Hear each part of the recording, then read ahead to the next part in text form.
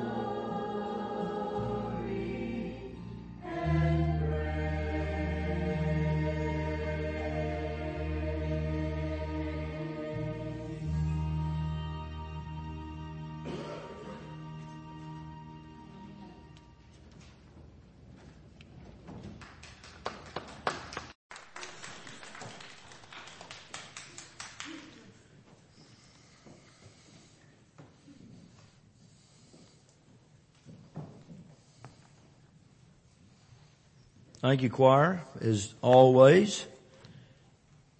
What a beautiful song.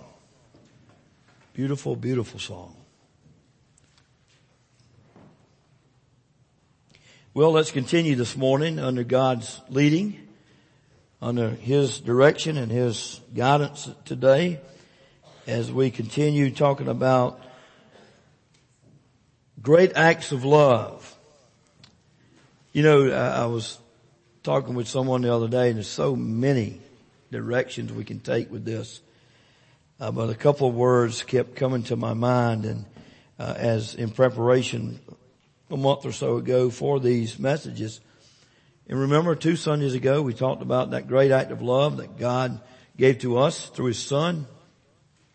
And then last week we talked about that hard word called discipline that we don't like to confront sometimes. Don't like to see eye to eye with that. Today, under God's leading, of course, let's talk about the act of forgiveness.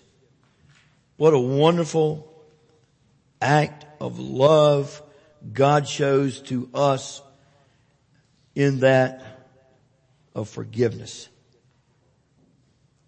So let's begin this way. Have you ever had someone make you so mad that it made you say, I never forgive you as long as I live? You been there? If you have, I hope that has been erased and done away with and attitudes have changed. I thought about that question. I'm sure maybe in the back of our mind we've all had that thought before. Maybe not verbalized it, but we may have at least had that thought in our mind. But aren't you glad along with me that God is not that way? Aren't you glad along with me that we serve a God who forgives? And not only forgives, but at the end of the message today we'll see forgets. Well, picture with me, if you will, let's journey to the cross just for a moment as we continue. And let's picture our Lord Jesus Christ there as He is hanging on the cross. And as Luke's gospel records in Luke 23:34, we find Jesus Himself saying these words, Father, forgive them. Why? He goes on to say, because they do not know what they're doing. So we see there, even from the cross, we find forgiveness. Father, forgive them. That will take us to our scripture this morning. But before that, when it comes to forgiveness, think with me along these lines. Do we have a choice as to whether we forgive someone or not? We certainly do. We certainly do. Can I encourage you that the right choice is to always forgive? Matthew chapter 18. Turn there with me if you will. And we'll read a few verses from there and then we'll flip over to 1 John and read a few verses and make a few comments along the lines of forgiveness. Matthew 18, verse 21. Then Peter came to him, Jesus, and said, Lord, how often shall my brother sin against me and I forgive him? Up to 7 times. Jesus said to him, I do not say to you up to 7 times, but up to 70 times 7. Boy, that's a lot. 1 John chapter 1, beginning with verse 5. This is the message which we have heard from Him and declared to you, that God is light and in Him no darkness at all. If we say that we have fellowship with Him and walk in darkness, we lie and do not practice the truth. But if we walk in the light as He is in the light, we have fellowship with one another. And the blood of Jesus Christ, His Son, cleanses us from all sin. If we say that we have no sin, we deceive ourselves, and the truth is not in us. If we confess our sins, He is faithful and just to forgive us our sins and to cleanse us from all unrighteousness. If we say that we have not sinned, we make Him a liar, and His word is not in us. Chapter 2, verses 1 and 2. My little children, these things I write to you so that you may not sin. And if anyone sins, we have an advocate with the Father, Jesus Christ, the righteous.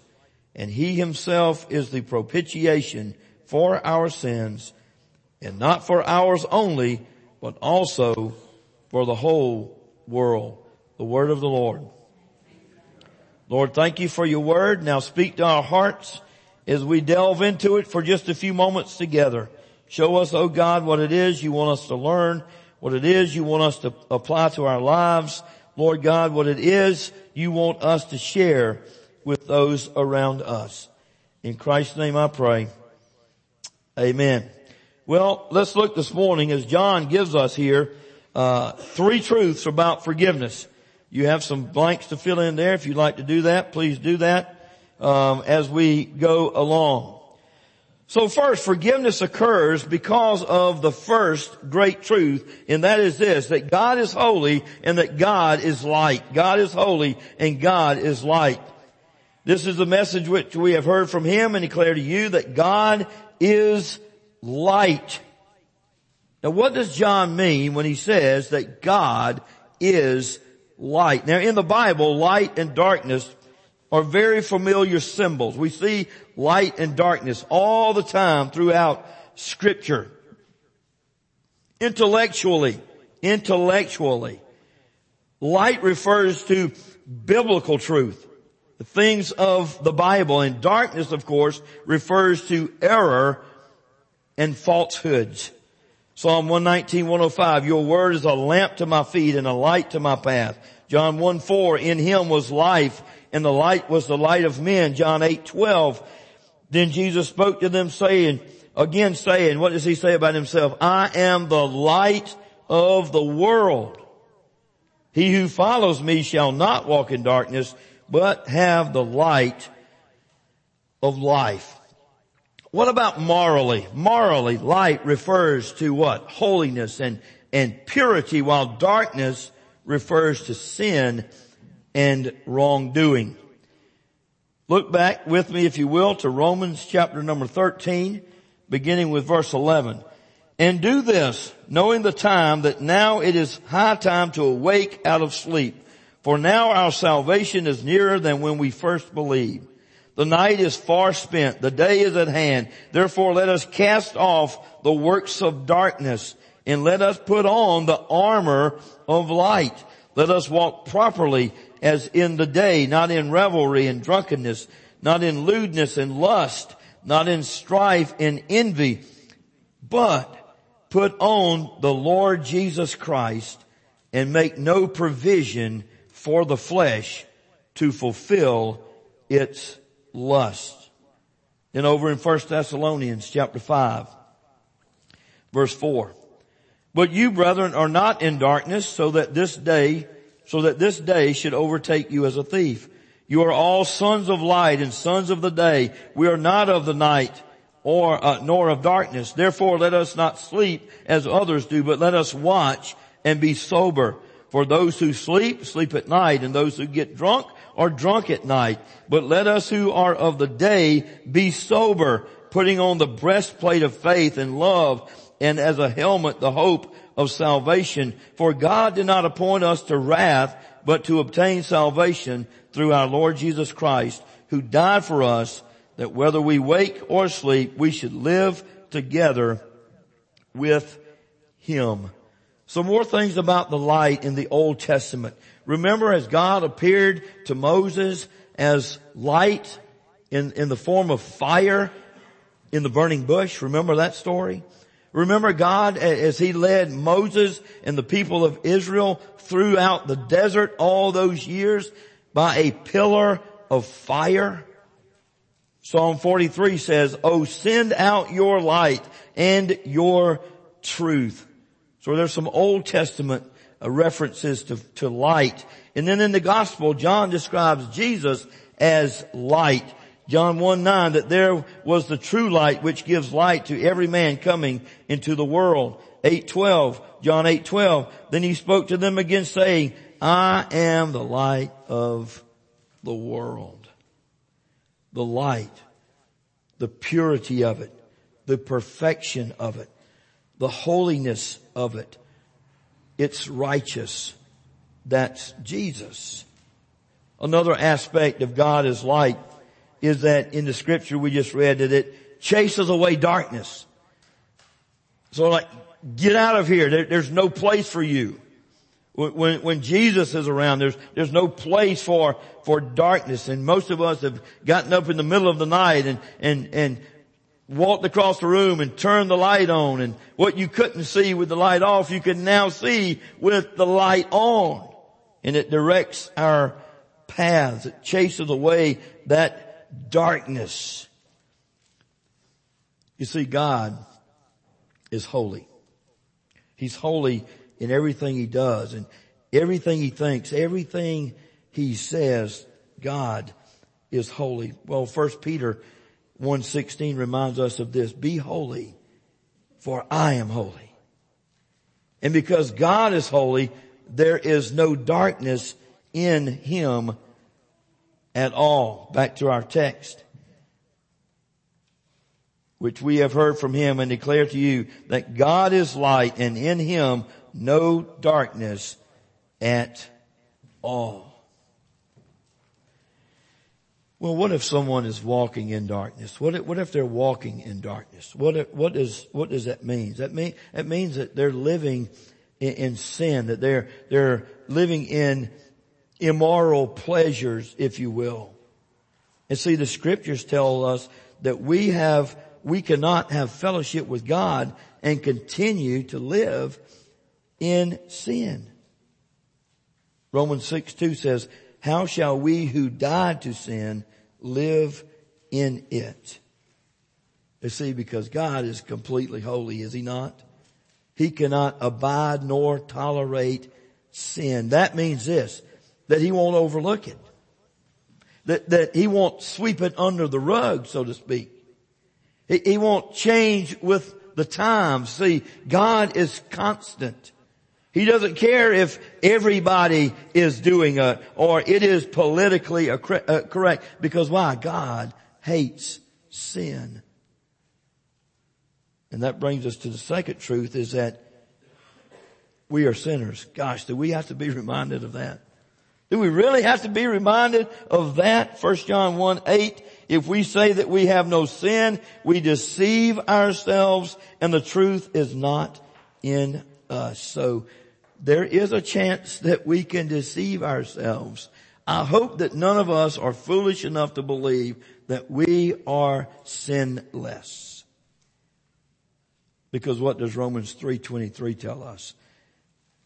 That all have sinned and fall short of the glory of God. Isaiah reminds us in Isaiah 53:6, all we like sheep have gone astray. We have turned every one to his own way, and the Lord has laid on him the iniquity of us all. How many of you have fooled someone before? Yes, we've all fooled someone before. But guess who we do not fool? We do not fool God. God knows every single thing about us, what we're thinking, what we're planning to do this afternoon, what next week. He knew what we did last night or 2 weeks ago. So you see, God knows who we really are. And let's never make Him out to be a liar. Verse 10, if we say that we have not sinned, we make Him a liar, and His word is not in us. You see, unfortunately, church, we were born with that sin nature. Like some of us were born with those bad genes that we have high cholesterol and we have to take medicine for that, or blood pressure problems run in our family. But we were born with that. We can't really do a whole lot about it except take medicine. Same with sin. We were born with that strand of flu, if you will, called sin. And that's why the third truth is so vitally important this morning. And it's this: we need forgiveness. And the beauty of that fact is this, that God will forgive. I've talked to people over the years and says, Coach, a preacher, I've done such and such, and I know God will not forgive me. God will forgive you. Young people, God will forgive you. Older folks, God will forgive you. 1 John 1:9, if you don't know this verse, commit it to memory. If we confess our sins, He is faithful and just to forgive us our sins and to cleanse us from all unrighteousness. Let me close with these two stories that I hope will give us some encouragement. In a forgiving God in an unforgiving world, Ron Lee Davis retells a story of a priest in the Philippines, a much loved man of God who carried the burden of a secret sin he had committed many years before. He had repented but still had no peace no sense of God's forgiveness. In his parish was a woman who deeply loved God and who claimed to have visions in which she spoke with Christ and he with her. The priest, however, was skeptical. To test her, he said, "The next time you speak with Christ, I want you to ask him what sin your priest committed while he was in seminary." The woman agreed. A few days later, the priest asked, "Well, did Christ visit you in your dreams?" "Yes, he did," she replied. And did you ask him what sin I committed in seminary?" "Yes." "Well, what did he say?" He said, "I don't remember." That's God. He doesn't remember. When we come to him and he forgives us, he forgets. When God forgives, our sins are gone.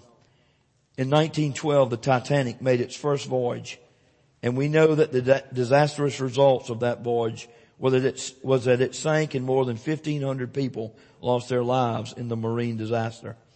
The boat went down in about 4 kilometers of water, too deep to get to for many years, beside which they did not know exactly where it had gone down.